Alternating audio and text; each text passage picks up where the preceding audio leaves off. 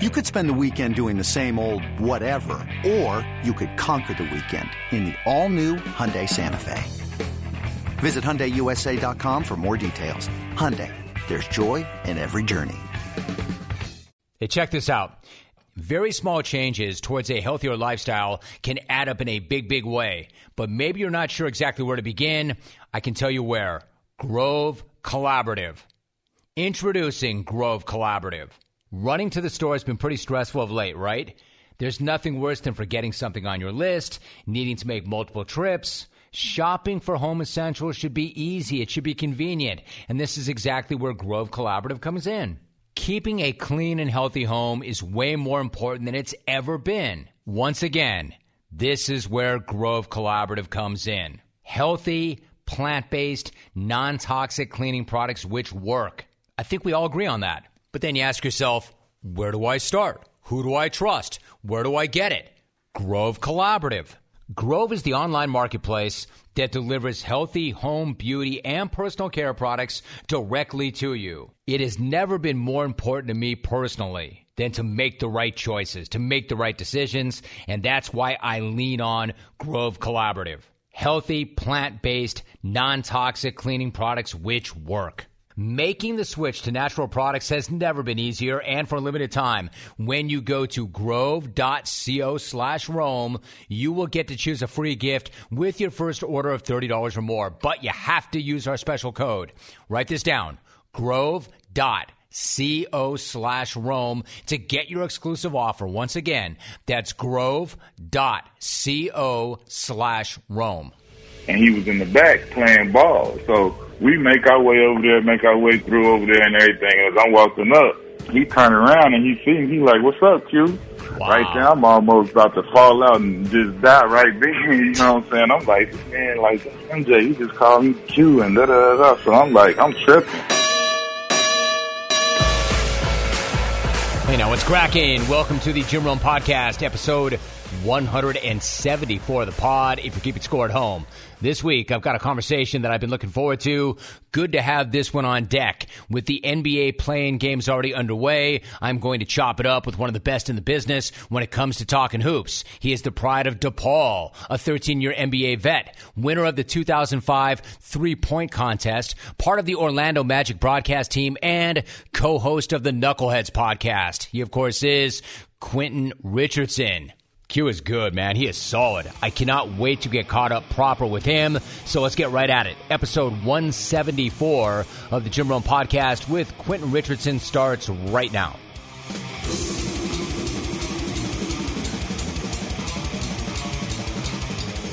Quentin, you and I have never done anything long form like this before, so let me just say, first and foremost, I've really been looking forward to it. I appreciate you. Thanks for making time for doing this. How you living, dude? How are things? I'm good. I can't complain, you know, under all the circumstances. Me and the family are well. Good. That's all I can ask for. All right, so let me start right here. Like, you know how chemistry is in sports, right? Those who have it know how important it is, and then those who don't have it say it's overrated, but from where I'm sitting, it's just not, right? Like you and your dude, Darius Miles, you guys clearly have it. So let me start right there. One podcast host to another. What's it been like chopping it up together and doing your thing on the Knuckleheads pod? What's that experience been like for you? Man, right? I mean, we couldn't even dream it up, to be honest, man. It was something that was totally unplanned and that we kind of, you know, I would say stumbled into, but it's been something that it's come natural because we've done it forever. This is what, you know, we've been fans of the NBA prior, I mean, basketball and the NBA in general prior to making the league. And we were obviously friends since, you know, he was in eighth grade. I was in high school, sophomore year. And, you know, this is what we've done forever. So, I mean, it's absolutely natural, but, I mean, it was definitely never planned out. But it's been a tremendous ride, man, the support from the fans and everything like that and our peers, because, you know, no way we could have the success without having the guests and those fans, all those guys and the women, too, that come on the show have been unbelievable. See, that's such a big thing, and I want to get into some of these guests. In fact, I will right now. Like, when you guys do this, you immediately like to ask the guys when they first come on that when they first got into the league, who was the first guy to bust their ass? So let me turn that around on you, right. Q. Who got you first? Rashawn Leonard, my rookie year. It was one of the games in the preseason where, they kind of let everybody get a chance to start or play or whatever. And this is my first game in Denver as well. And, everybody knows about the altitude there. And, I totally took Rashawn for granted, being a young guy, 19. I knew who he was, but I just, I'm like, he's not one of the guys, but then that's when you first find out that everybody in the NBA is there for a reason. And 6 minutes in, that first time outcome, he had 17 points on me, and I came to the bench gassed, and Darius Miles and Keon Doolin was looking at me laughing. Dude, like that altitude, that's a real thing, right? That's a real deal. Absolutely. For people who do not understand that. What's that like to work out and play in that altitude? It's a different animal because you don't, like you say, you're not even aware of it. As me as an athlete, I'm not aware of that because I'm from Chicago. I've never been to Denver, Colorado, and played there. So it's like that's your first time even encountering something like that. And I think that was a part of the thing that we kind of took for granted that 04-05 year in Phoenix because we came out and we didn't think we were running as fast or playing as fast as everybody else did, but we had training camp in Flagstaff, Arizona, where it's elevated and the altitude is high, and we did all of those things. And so we were in unbelievable shape, but we didn't realize that we were going that much faster than everybody. Oh, there's no doubt. Like, I wouldn't even know at that level, but I've done, for instance, we used to have a house in Montana, and I would just knock out some elliptical like at 7,000 feet, 8,000 feet. I'm like, yo, man, why am I dying 10 minutes into this workout? Like, why can't I breathe? It's a legitimate thing. It's a real thing. Now, when you started your career, like here in L.A., Q, it's a wild ride, of course, with the Clippers year after year after year after year. You started there. I'm kind of curious, what was the Clipper experience like for you? When you think back on those years, what do you think about most? Man, I think about my teammates. I still got some of my closest friendships. Corey Maggette, Keon Doolin, D. Miles, obviously, Lamar Odom, those guys, and, a lot of the other teammates. But those guys right there that I mentioned, those are some of my closest friends to this day. We've, been to each other's weddings and know each other's kids and things like that. And so, for me, those days, and I'm now, obviously once you leave, you realize that you were living in kind of like the, under the stairs, like a stepchild a little bit with the treatment. But while we were first there, for us, it was the first everything. So it was great. It was just like, man, we were just some bright-eyed kids just trying to start our career off. So for us, it wasn't as strenuous as it may have seemed from the outside to the rest of the NBA, but once we left, we were like, oh, wow, that was crazy what we had going on in L.A. compared to what you get to see when you see other organizations and how things really work. Wow, Q, like that's a great line. I was going to ask you about a couple of those teammates, and I probably will follow back, but when you make that statement that we were like the stepchild living under the stairs, can you kind of elaborate on that? How so? What do you mean by that? Like we were a professional basketball team and we practiced at a junior college, and I had no problem with that because it was in the South Central LA neighborhood, not much different from the neighborhood I grew up in and know about it from Chicago. So for me, I was comfortable, but I was like, once you get to go and you see a Phoenix Suns organization, and I go to the New York Knicks, and then you go to the HUC, and you get exposed to all of these other facilities and what they're doing. It's like nobody else is practicing at a junior college at all. And then it's like we weren't able to take showers in the gym after. We would have to put towels on our cars because guys had nice cars. No shower till you get home. Dude, that is crazy. It's Small Business Month, and Dell Technologies and Windows are celebrating your unstoppable drive. Save up to 45% on powerful PCs with Windows 10 Pro to work from anywhere, and top monitors and docks for the ultimate business setup, all with easy financing options through Dell Financial Services. Speak to a Dell Technologies advisor who can help you find the right business tech, server, storage, and cloud solutions at 877-ASK-DELL. That's 877-ASK-DELL for Small Business Month savings. This is the association, and we're not talking about the association in the 40s, dude. We're talking about the association in the year 2000, right?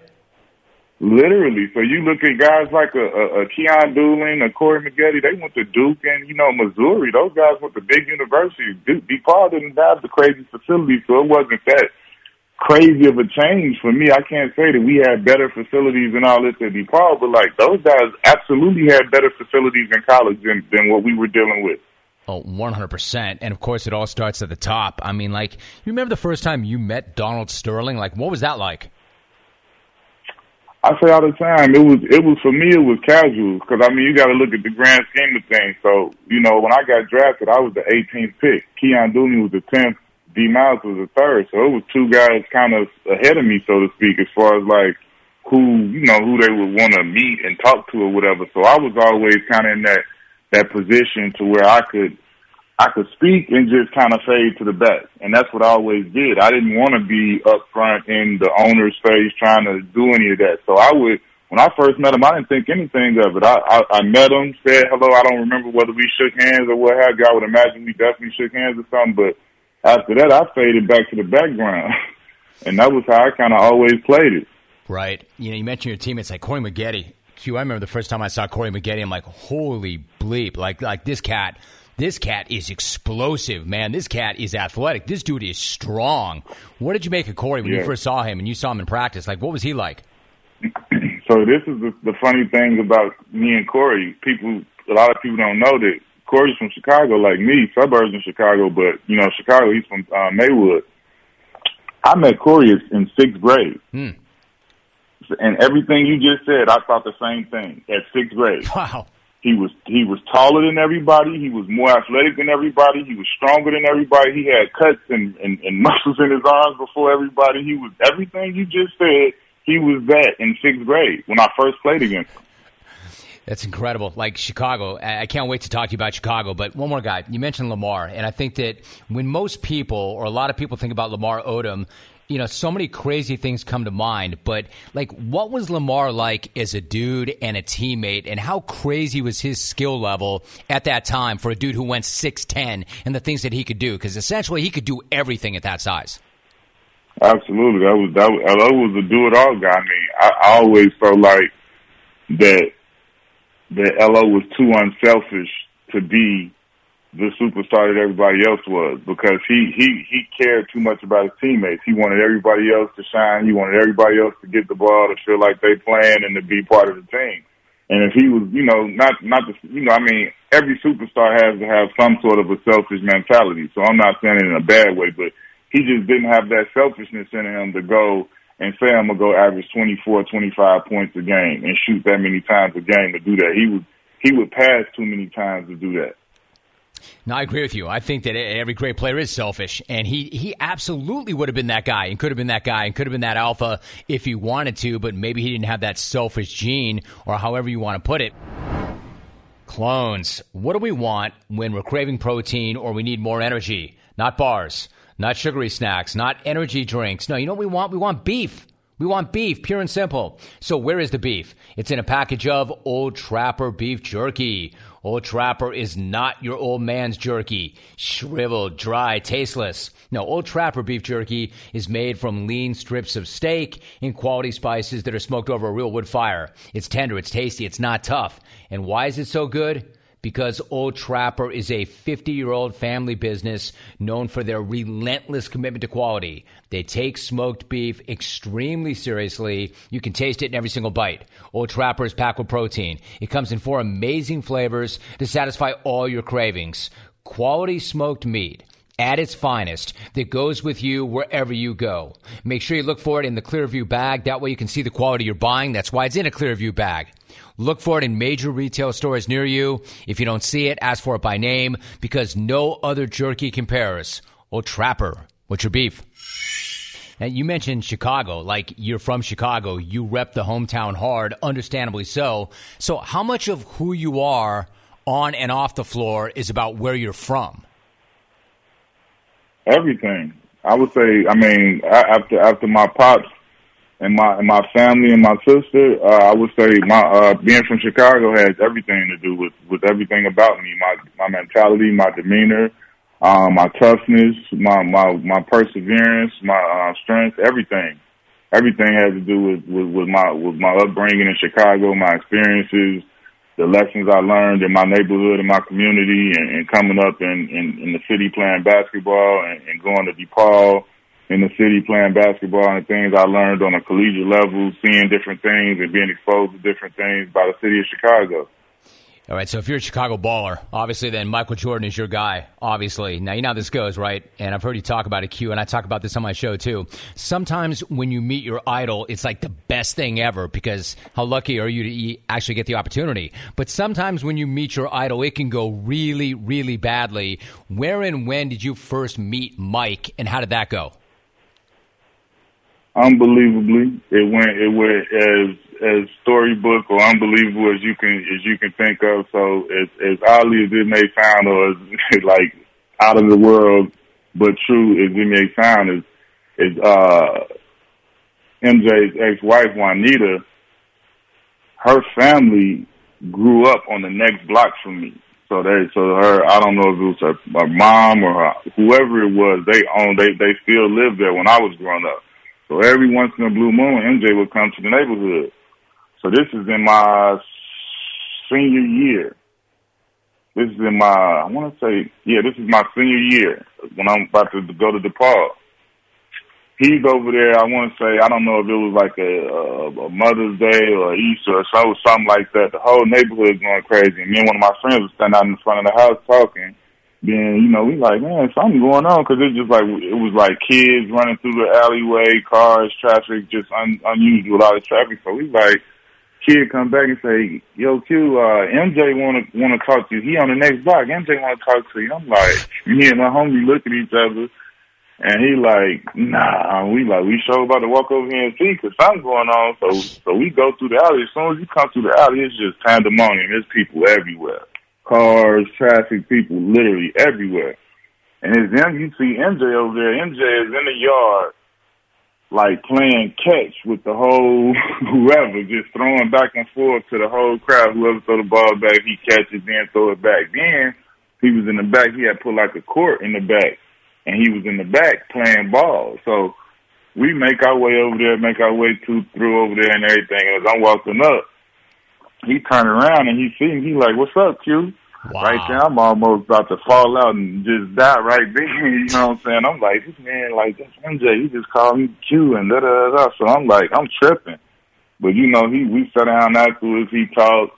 And, I was telling him I'm going to DePaul and this and that. And he was like, that's good, and he was just cool, just telling me, to keep my head on straight and to do the right things. And, I have a shot to do what I need to do. And it was just, for me, the fact that he knew my name and called me by my name, I was like, cause I knew his nephews, cause obviously we grew up on the next block from each other. His nephew, Carl and John, I knew them, played together and stuff like that, just in the neighborhood. But it was just crazy. You know what I'm saying? It was crazy. No, dude, listen, you were a pretty big deal, obviously, but you're a senior in high school. This guy's a block over, and your guy, Mike, what's up, cued you. Dude, how hard were you tripping that day? That's what I'm saying. Like when we left, that was what I kept saying to my homie. I was like, yo, listen, you saying that, man? He turned around and said, what's up? To me, call me Q. I was like, I kept saying, call me Q. Like, that's... Hey, you want to hear something amazing? Discover matches all the cash back that you earn on your credit card at the end of your first year automatically, with no limit on how much you can earn. Now, how amazing is that? In fact, even more amazing when you consider all the places where Discover is accepted. 99% of places in the U.S. that take credit cards, that's where. So when it comes to Discover, get used to hearing yes more often. Learn more at discover.com/yes. 2021 Nielsen Report. Limitations do apply. Your first encounter with MJ went a lot better than my first encounter with MJ. If you could indulge me for 1 minute, I just want to tell this story really quickly. So back in the day, I used to rap with George Raveling quite a bit. And I love Ravs. And Q, I don't know why, but Ravs liked me back. And he would tell me, I'm going to get you Mike. I'm going to get you Mike. Mike will come on your show. And I'd be like, come on, George, Ravs he's not. He's not. The and for months, Rav's the best. So for months, Ravs is going, I got you. He'll do it. I'll get him to do it. And Mike obviously would never do it. But then the movie Space Jam drops, and I've got this tiny, tiny part in the movie. And I said, George, that's it, man. Tell Mike we can promote the movie. So someday, Q, one day, somehow, some way, George puts a phone in Mike's hand and convinces him to call me on my radio program for like 3 minutes. I want you to listen to this shit that I drop on Mike and how badly it goes for me. Listen to this, Q. I saw part of the movie, Mike, and I just want to thank you for co-starring in my movie with me. That's what I heard. I co-starred with you, and thanks for doing that. That was nice of you. Actually, I take it back, Q. The fuck was I thinking? Thanking Mike for being in my movie Space Jam. He actually rolled with that better than I remember him rolling with that.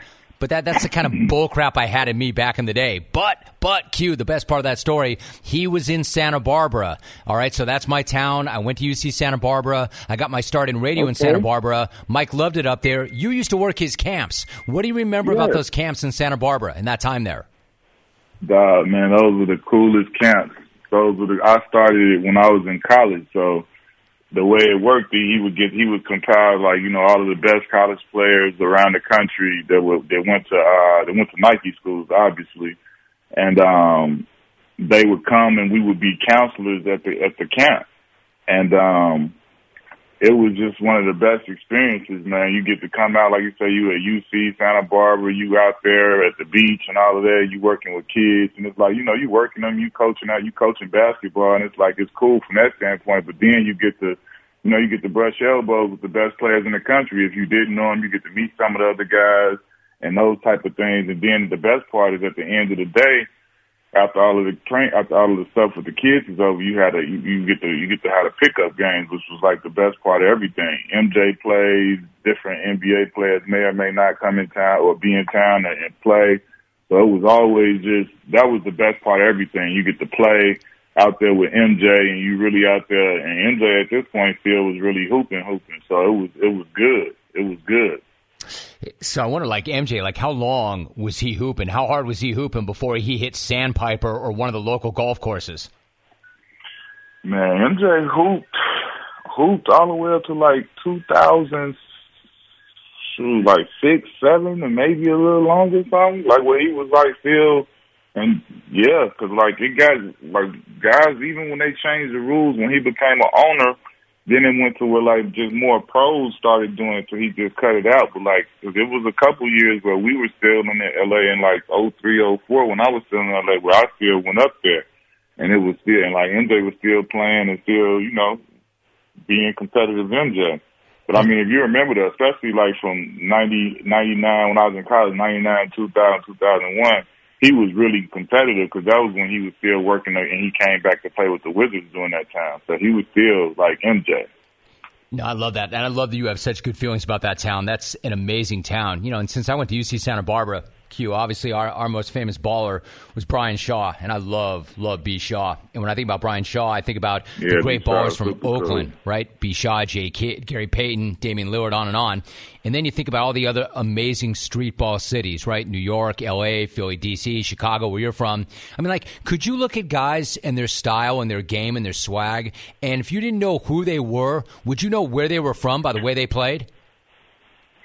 I feel like in our era you could kind of we at least I feel like we stereotyped it and we may hit or miss, but I feel like for the most part we felt like guys that had a good ball, a good handle and could handle the ball and was quick but couldn't shoot. That was New York East Coast type players because they play a lot of outside park ball and they don't really shoot a lot.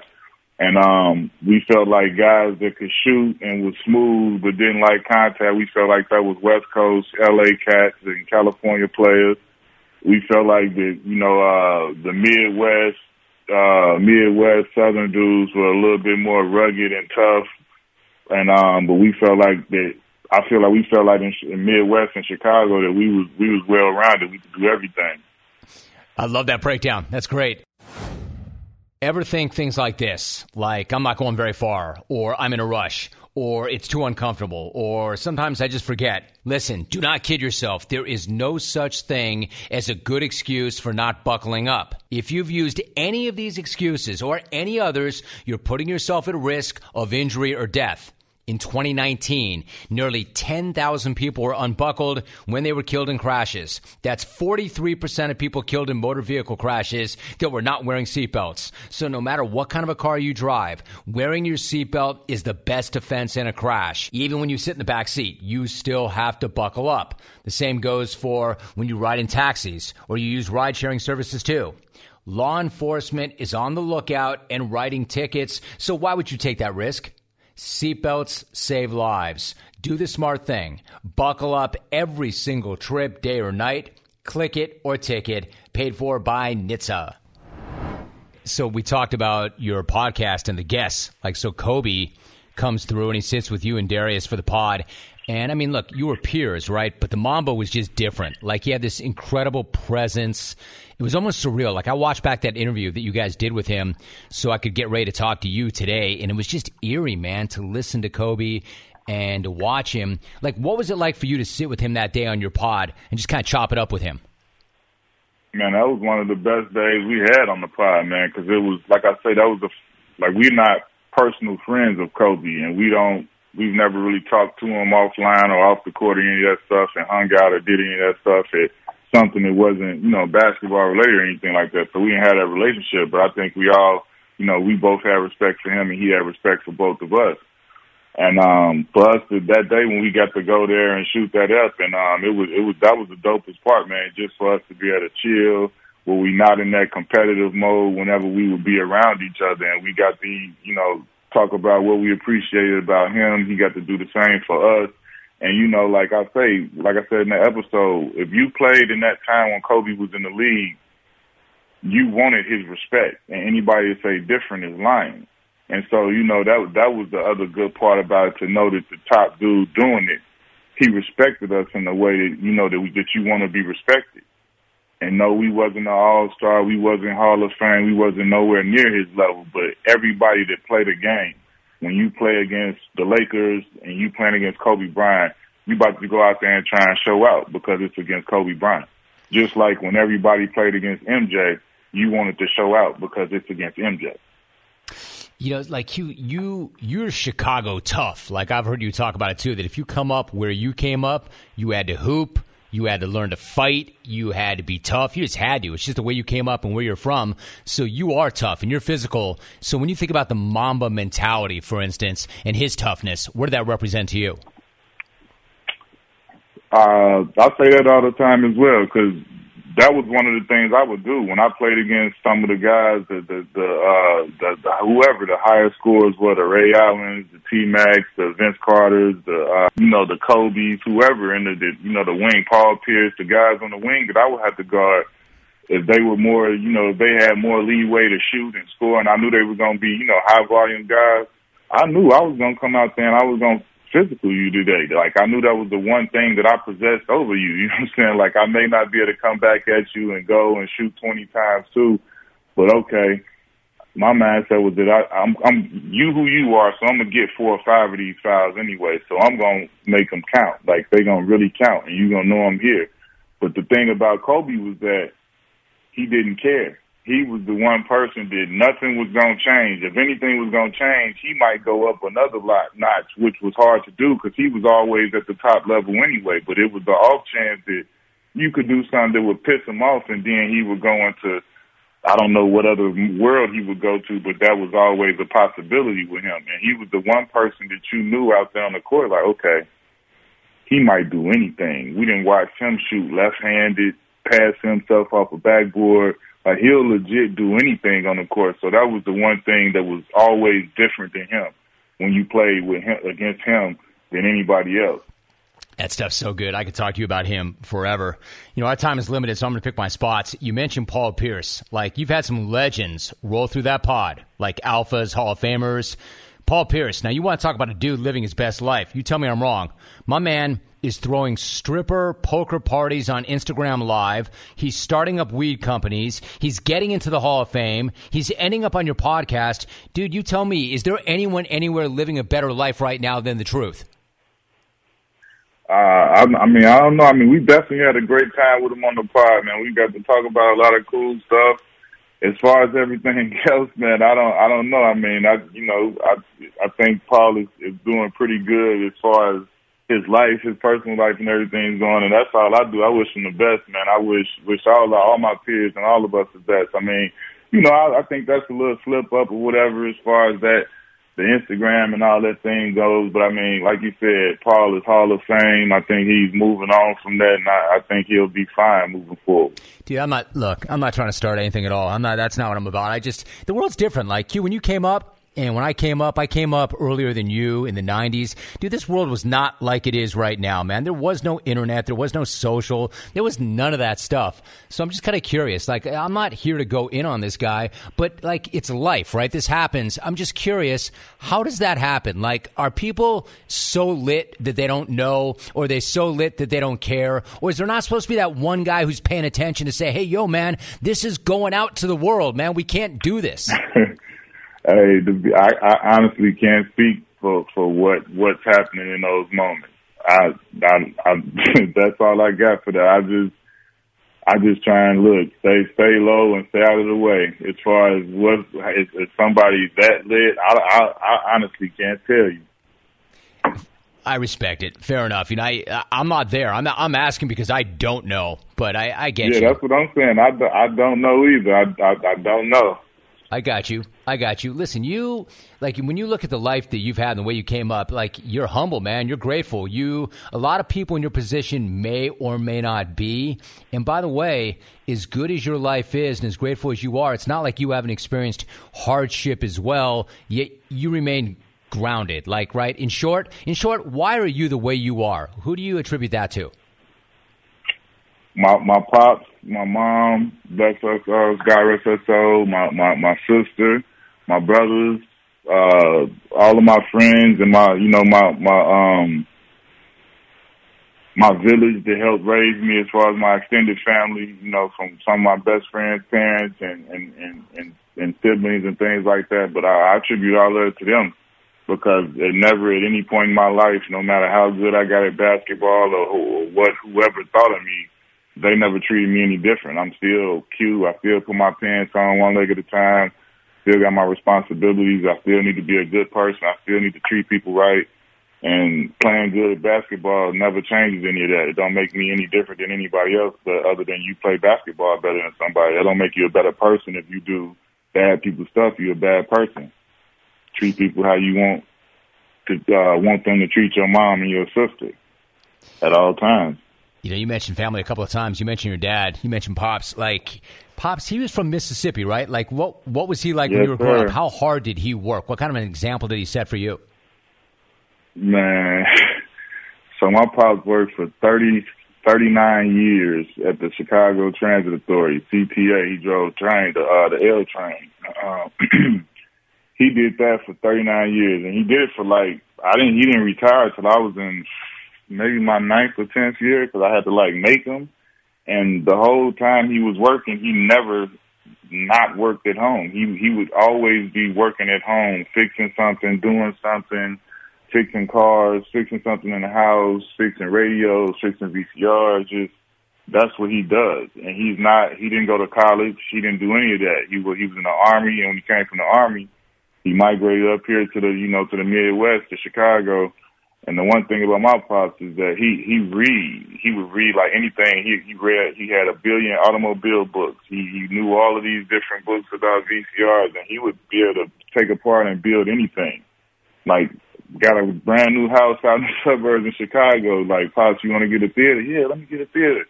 I thought I was gonna get him a theater. He wanted me to buy him the materials for him to build his own theater, wow. And that's what he did. From everything. Like, no, I don't want no carpenters coming in here putting up no columns. I want to do all of that. And he did everything. And he got it in there rocking like a real theater, where the rumbles come up from up under you, the seats light up, lights under the seats on the stairs. Look like a real theater. He did that. Dude, I've seen that theater. I saw it in the Players Tribune interview. It is the real deal, man. I can't believe that he built that with his own hands. So my last thought, yeah, his own hands. So last thought, like, when you came up and you made it, did that dynamic ever change between you and he, or was it always a matter of no, that's Pops, I'm his son, and that's the way that respect is and always will be?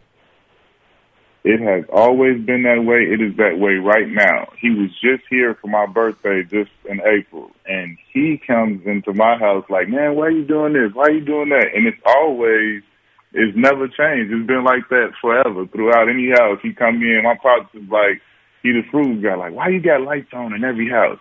In every room of the house. Why you got this? Like, to this day, it will never change. I don't curse in front of my pops. I got the ultimate respect for my pops, and that'll never change. I think that's great. Like I said, Q, you and I have not had a long-form kind of sit-down like this before, so I look forward to it. I appreciate you. I appreciate the time, appreciate the work you're still doing, and really, really nice to have you on this pod. Q, thanks so much for doing that. No problem, man. Appreciate you having me, Jim.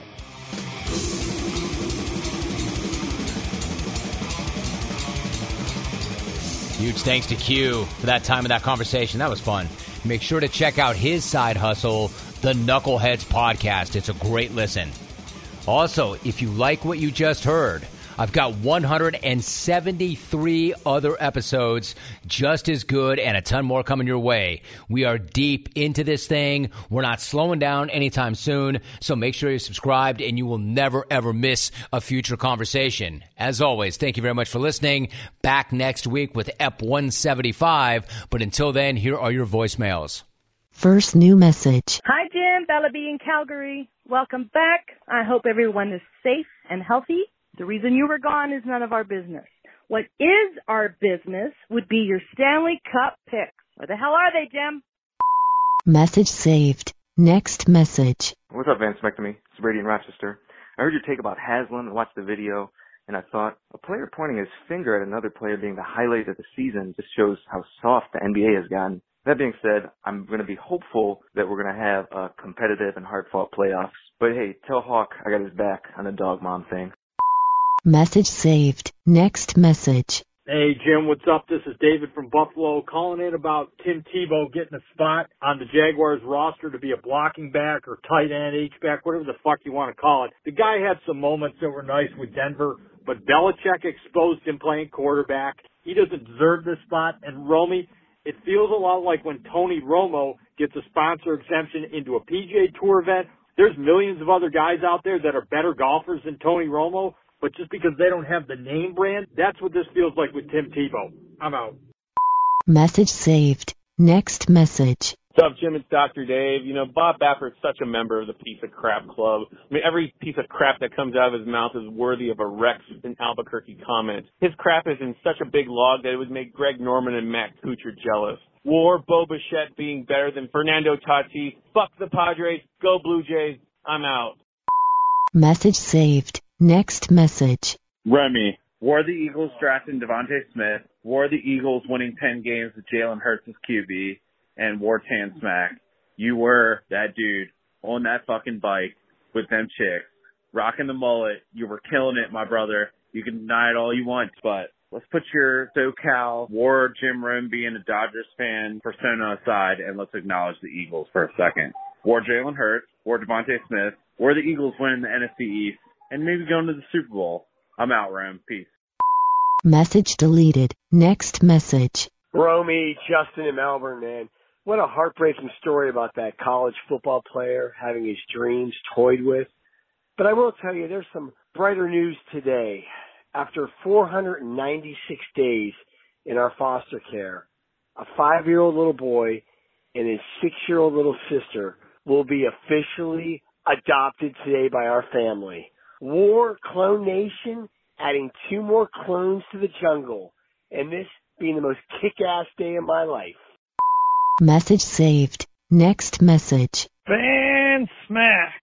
I got a beef with Tupperware. I'm trying to hoard gas here, and I can't find the right size lids for each of the bowls I have out. Message deleted. You have no more messages.